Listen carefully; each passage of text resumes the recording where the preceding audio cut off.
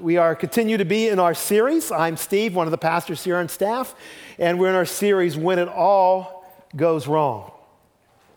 It was 3 weeks ago that we met Joseph. Joseph was the son of Jacob. He was 17 years old.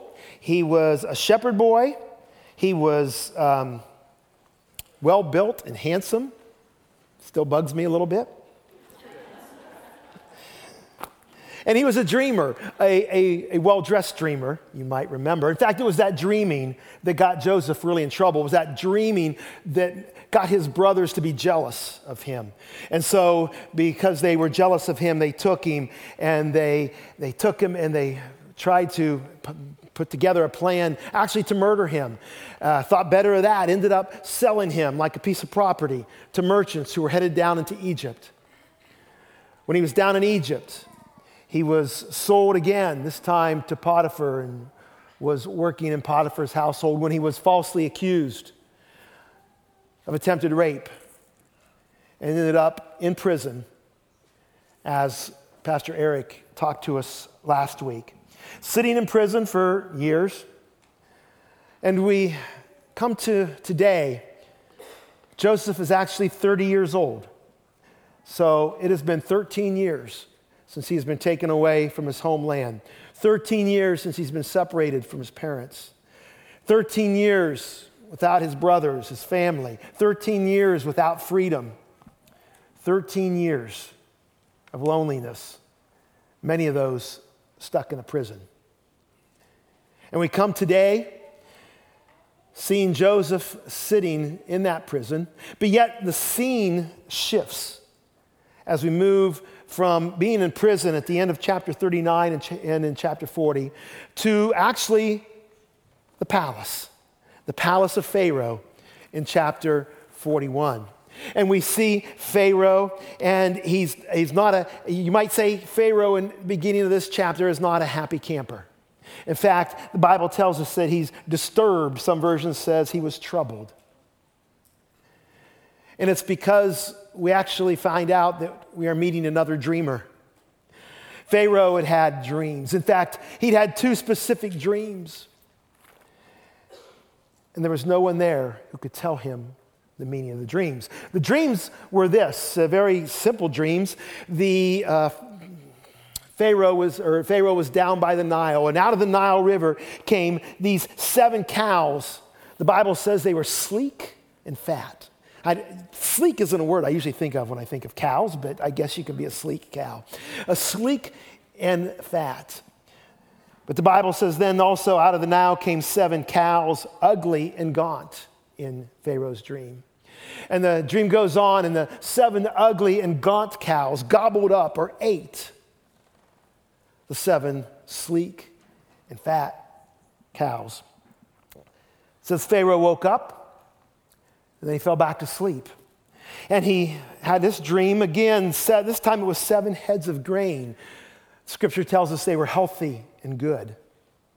And growing next to them there were 7 heads of grain. These ones, though, were thin and scorched by the east wind. And the dream went on that the 7 ones that were scorched and thin swallowed up the healthy heads of grain. Pharaoh was confused, disturbed.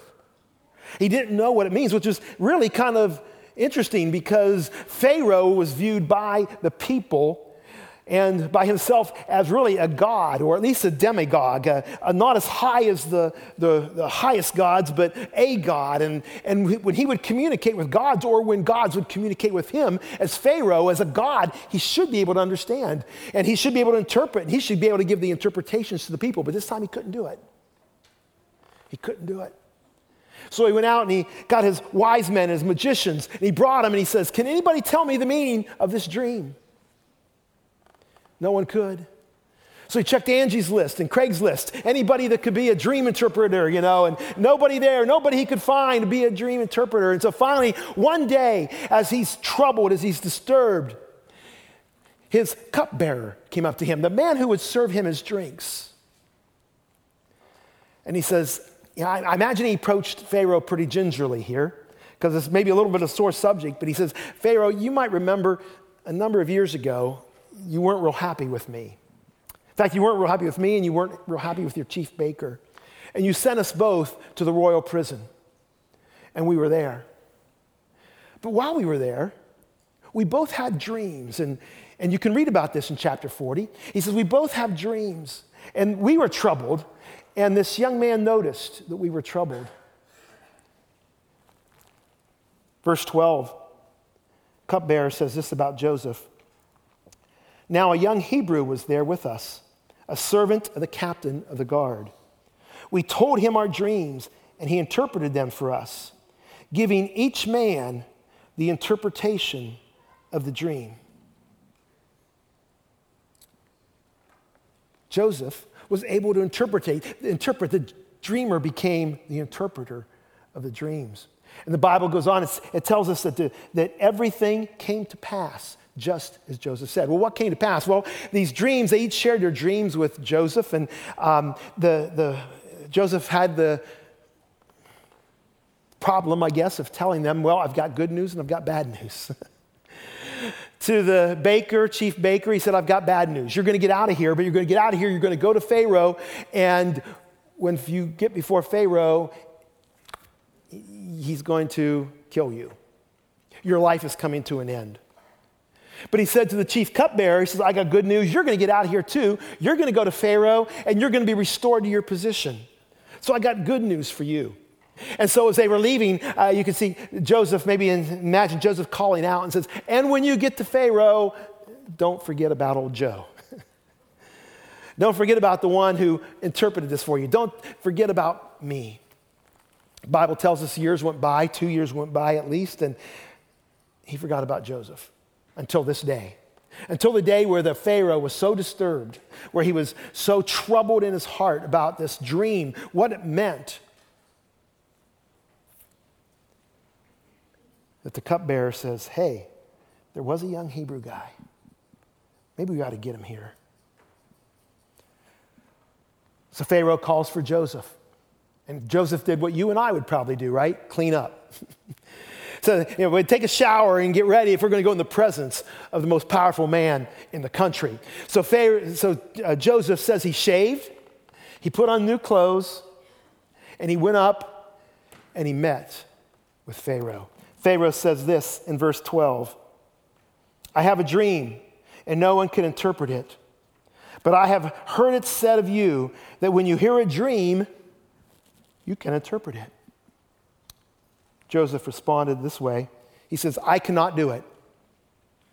Bummer. But God will give Pharaoh the answer he desires. Whatever Joseph has been through these last 13 years, whatever pruning and training and preparation that God has made, he knew one thing, I can't. For 13 years, there's probably not much he could do on his own.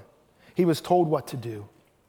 He was directed what to do. Even in his position of authority in the prison, he still was under greater authority. And he says, I cannot do it, but God can. There's some interesting language in here. First of all, the language by the author, God is Elohim. He says, when he says to Pharaoh, it's not just any God, Elohim, the supreme God, the one true God. Pharaoh, you might think you're a God. You might think there are other gods out there, but there is one true God, Elohim. He is one superior, supreme God. He can interpret it. I can't do it. And then he says, and he will give Pharaoh the answer he desires. That doesn't mean he's going to get all good news, all the things he wants. Because that's maybe the way we read it when we first read that. Like, my desire. If I was to pray and I said, give me my desires, Lord, the Indians would win the World Series every year. I don't know what Pharaoh's desires were, but that wasn't what Joseph was saying here. In fact, the word used, the Hebrew word used here is one we all know very well. God will give you shalom. He will give you peace. He will take your troubled soul and he will satisfy it with an answer because you want an answer. He's going to calm your anxieties. You will no longer be troubled. You will no longer be disturbed. And so he gives the explanation. He says, really, it's got a pretty simple explanation. I can imagine in my mind saying, I can't figure out why these other guys couldn't come up with this. He says it's this. The answer is this. These 7 fat cows and the 7 healthy ears of grain, the heads of grain, they simply mean there's going to be 7 years of prosperity. 7 years of prosperity. And then he says then these 7 ugly cows, the thin cows, and these grain that have been shriveled by the east wind, those are 7 years of famine to follow the 7 years of prosperity. That's the interpretation of the dream. Nothing more complicated than that. And then he adds this in verse 32. He says, the reason the dream was given to Pharaoh in 2 forms is the matter has been firmly decided by God, and God will do it soon. He says, this is serious. When God says something once, listen, he's going to do it. But when he says it twice, buckle up. Because this is coming, and you got to be ready for it. Be prepared. In fact, I can think back as he says this, God is repeated because it's going to come true. It's repeated because God is true to his word. You had this dream in 2 forms. I got to think he's thinking back to the dream that he had when he was 17 years old, the dreams that he had, the dreams that were repeated. The sheaves of grain bowing down to his, the sun, moon, and stars worshiping him. Thinking, God's true to his word. I don't know how he's going to do it. It's been 13 long, tough years, but God is going to do it. And it's been firmly decided when God says it will happen.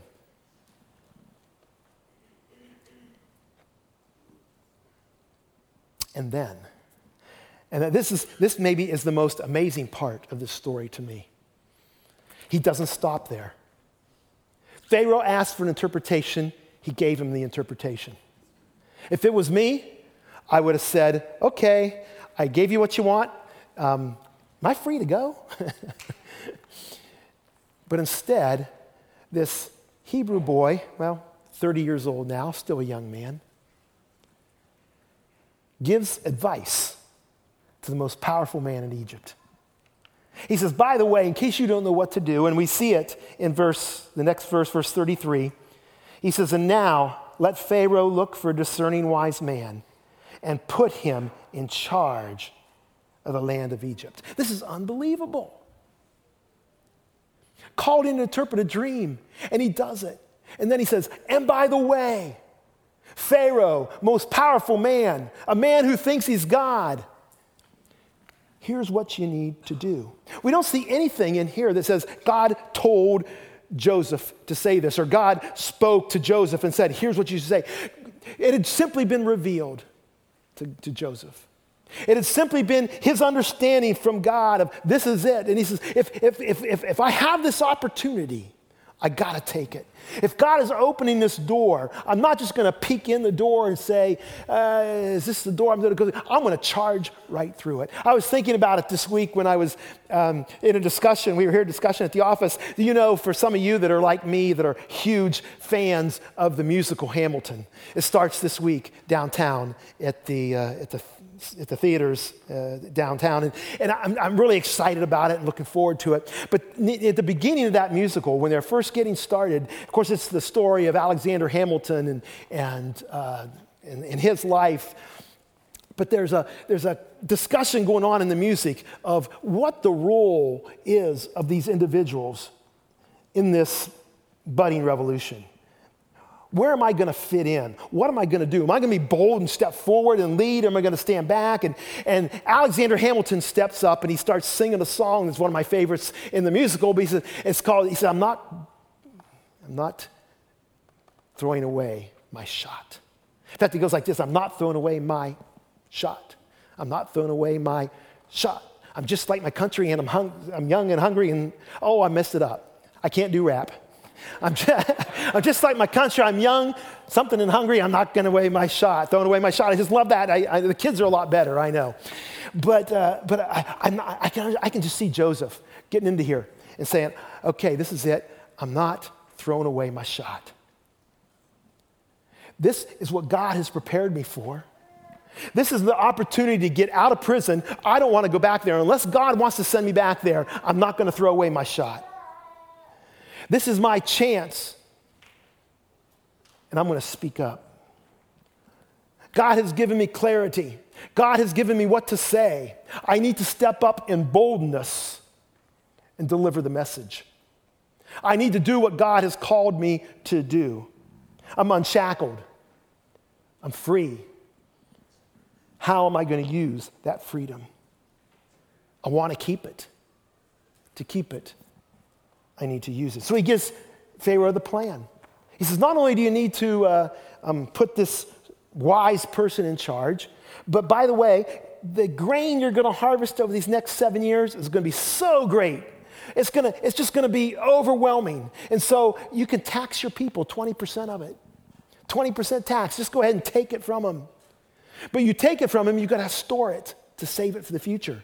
If you're going to do that, you're going to have facilities. So you're going to have to take cities, and you're going to have to make those cities where the grain is brought, and you're going to have to build these huge places to store the grain. The grain got so huge, the amounts, that they couldn't even account for it anymore. It was so great. And they kept bringing it in and bringing it in and bringing it in. And he says, so he's telling you got to do this. I'm not throwing away my shot. When God brings me out of the pit I've been in, when God delivers me from the prison, when God has prepared me for an event, a circumstance, a service, if Joseph doesn't do it, who does it? Who does it? Well, Pharaoh, after listening to Joseph, says this. Says the plan seems good to Pharaoh and to all his officials. So Pharaoh asked them, can we find anyone like this man, one in whom is the Spirit of God? I think this might be at this point kind of a rhetorical question. They're sitting around with his cabinet and his people, and they're saying, is there anybody that's got the Spirit of Elohim, the supreme God, like this man? Is there anybody who can lead like this man? I can see them just sitting around saying, sounds good to me. I don't know anybody with the wisdom of this man. I don't know anybody who was able to step up at a time when you were distressed. Elohim. Then Pharaoh turned to Joseph and says this, since God has made all this known to you, there is no one discerning and wise as you. You shall be in charge of my palace, and all my people are to submit to your orders. Only with respect to the throne will I be greater than you. So Pharaoh said to Joseph, I hereby put you in charge of the whole land of Egypt. Then Pharaoh took his signet ring from his finger, put it on Joseph's finger. He dressed him in robes of fine linen and put a gold chain around his neck. He had him ride in a chariot, as second in command. And people shouted before him, make way! Thus he put him in charge of the whole land of Egypt. How about that? That's incredible, isn't it? You wake up one morning, you're in prison. You get called before the most powerful man in the country. And by the end of the day, you're second in charge. Not a bad day, would you say? For someone who everything has been going wrong, when God begins to move, when God speaks and he says, this is certain, it's going to happen. And by the way, it's going to happen quick. In fact, God is already moving. In fact, unbeknownst maybe to Joseph and unbeknownst to those around him, God's been working for 13 years to prepare Joseph for this moment. I can imagine, that first week we talked about Joseph and how he irritated his brothers. Not only his good looks and but just these dreams and this little bit of arrogance, pride maybe that we see maybe in Joseph. Just enough that he needs to have a little bit of honing on his personality.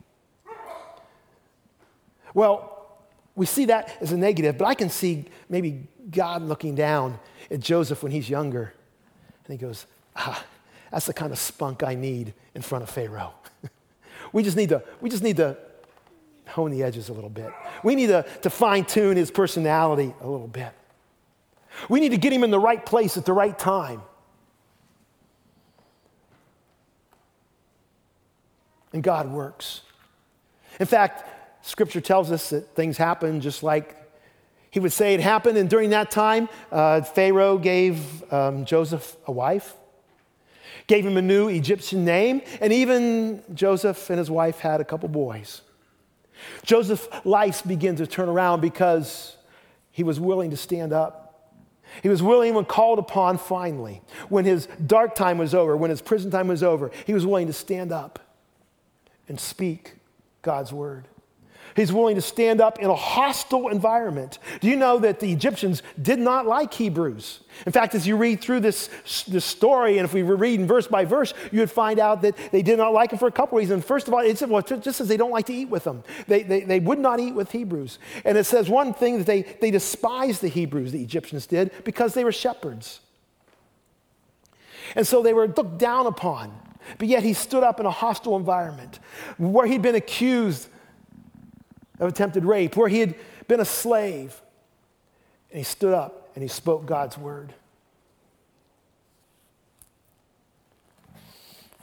Joseph was in charge, second in command in a foreign land, hostile people.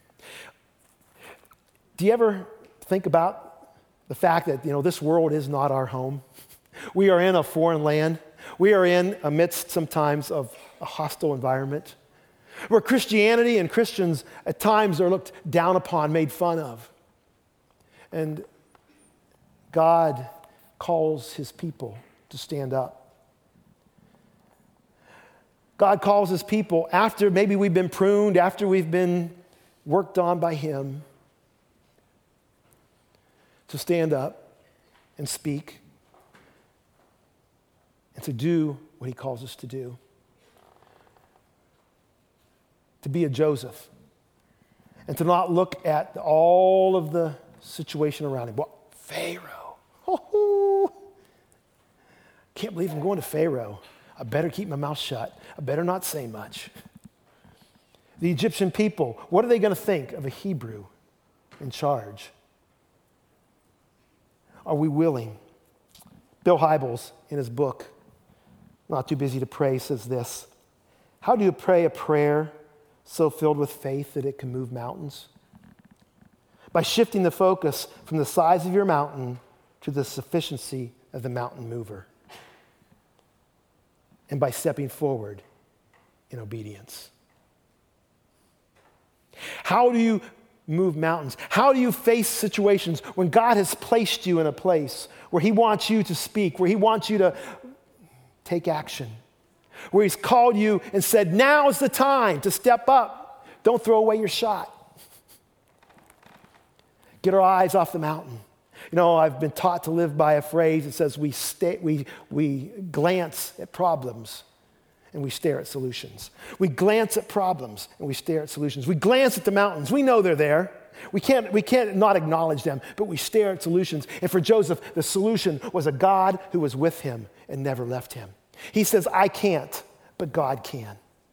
And when we step into situations where we don't know, really, we say, God, you've prepared me. God, you've called me. And now, God, you've given me the direction to go. I still don't feel like I can't, but you can. And I'm not going to give up my shot. I'm not going to throw it away. Joseph says, I can't, but God can.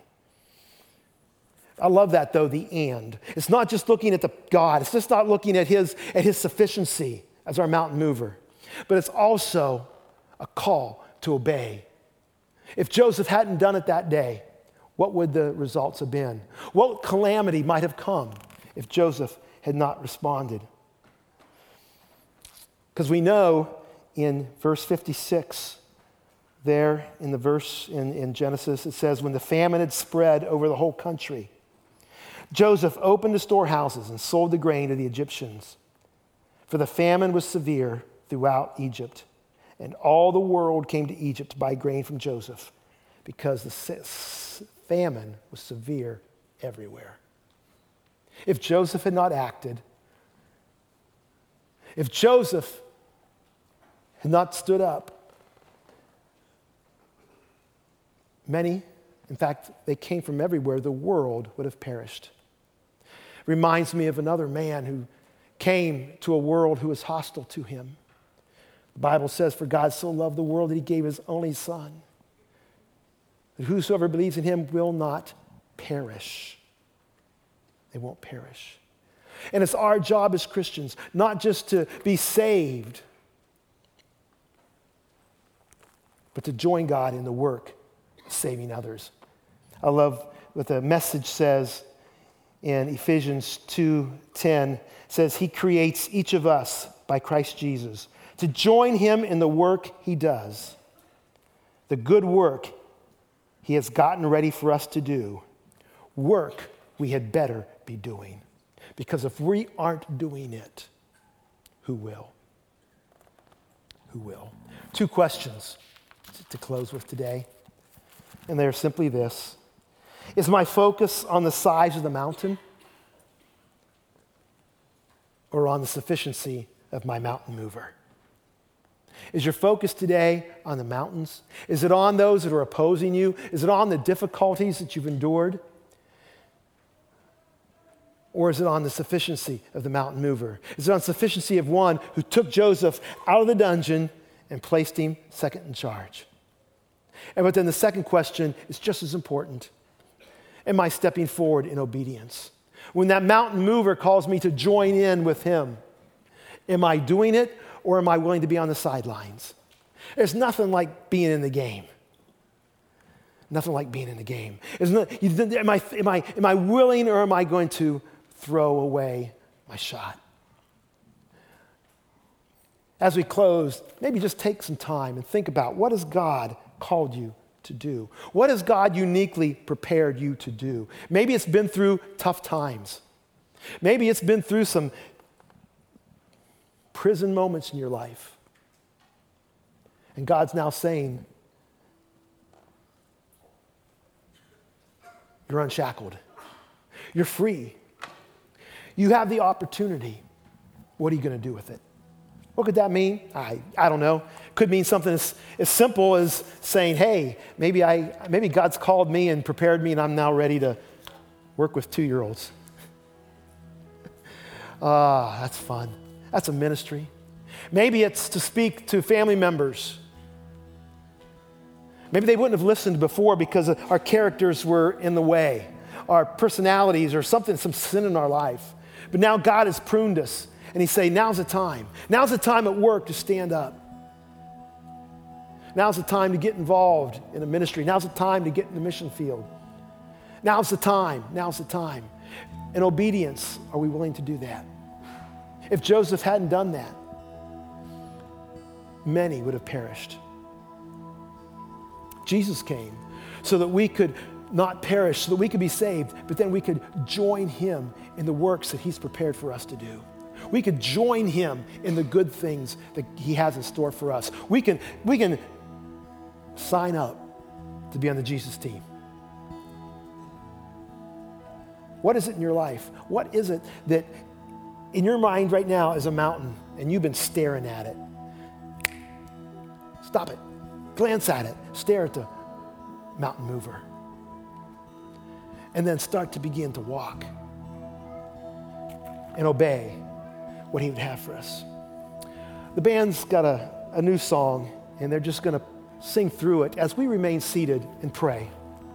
Maybe think about this area in your life that God's called you to get off the bench. God's called you to get involved and not throw away your shot. Let's pray and maybe even want to step over some people. I know it's inconvenient to step over, but you can do that and come join me at the altar and committing yourselves to taking advantage of the opportunities that God's given you. Being bold like Joseph. Being sure, confident in a God who's with you and never leaves you. Let's pray.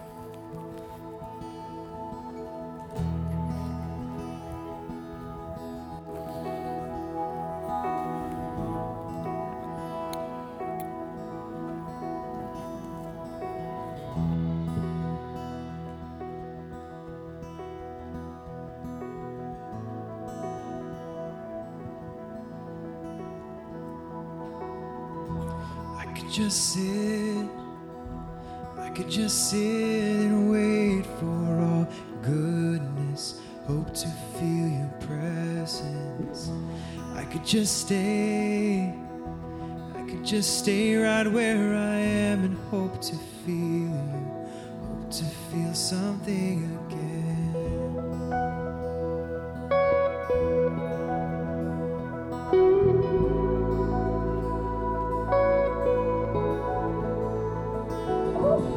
And I could hold on to who I am and never let you change me from the inside. I could be safe here in your arms and never leave home, never let these walls down. You have called me higher, you have called me deeper, and I'll go where you will lead me, Lord.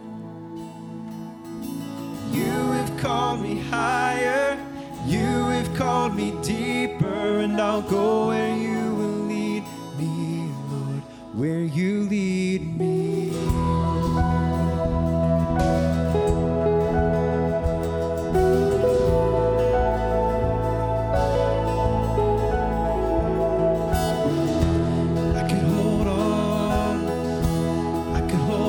To who I am and never let you change me from the inside.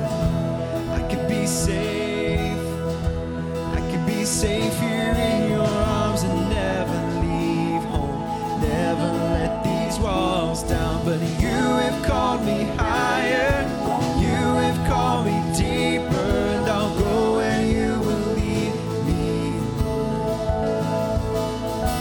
You have called me higher, you have called me deeper, and I'll go where you will lead me. Oh, you have called me higher, you have called me deeper, and I'll go where you will lead me, Lord. Oh, you have called me higher, you have called me deeper, and I'll go where you will lead me, where you lead me. Would you stand with us together and sing this once more?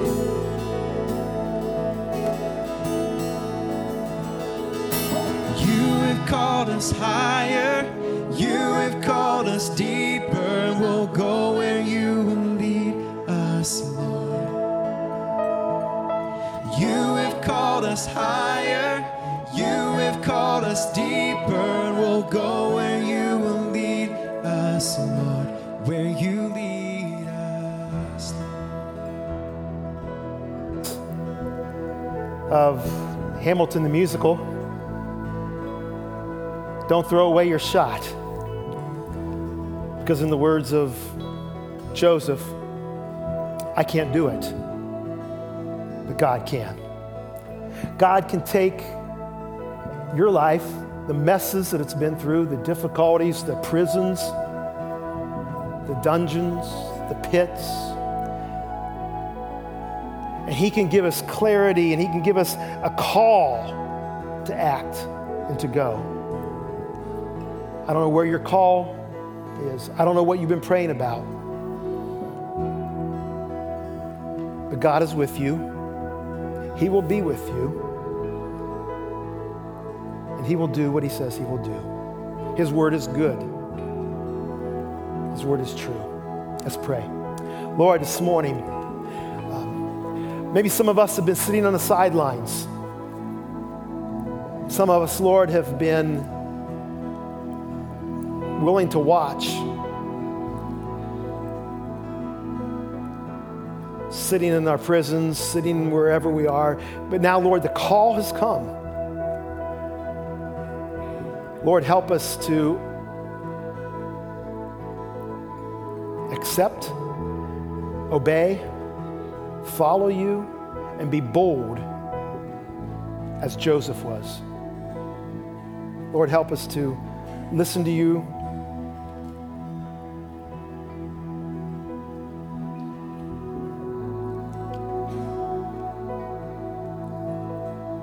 and to lead others to you.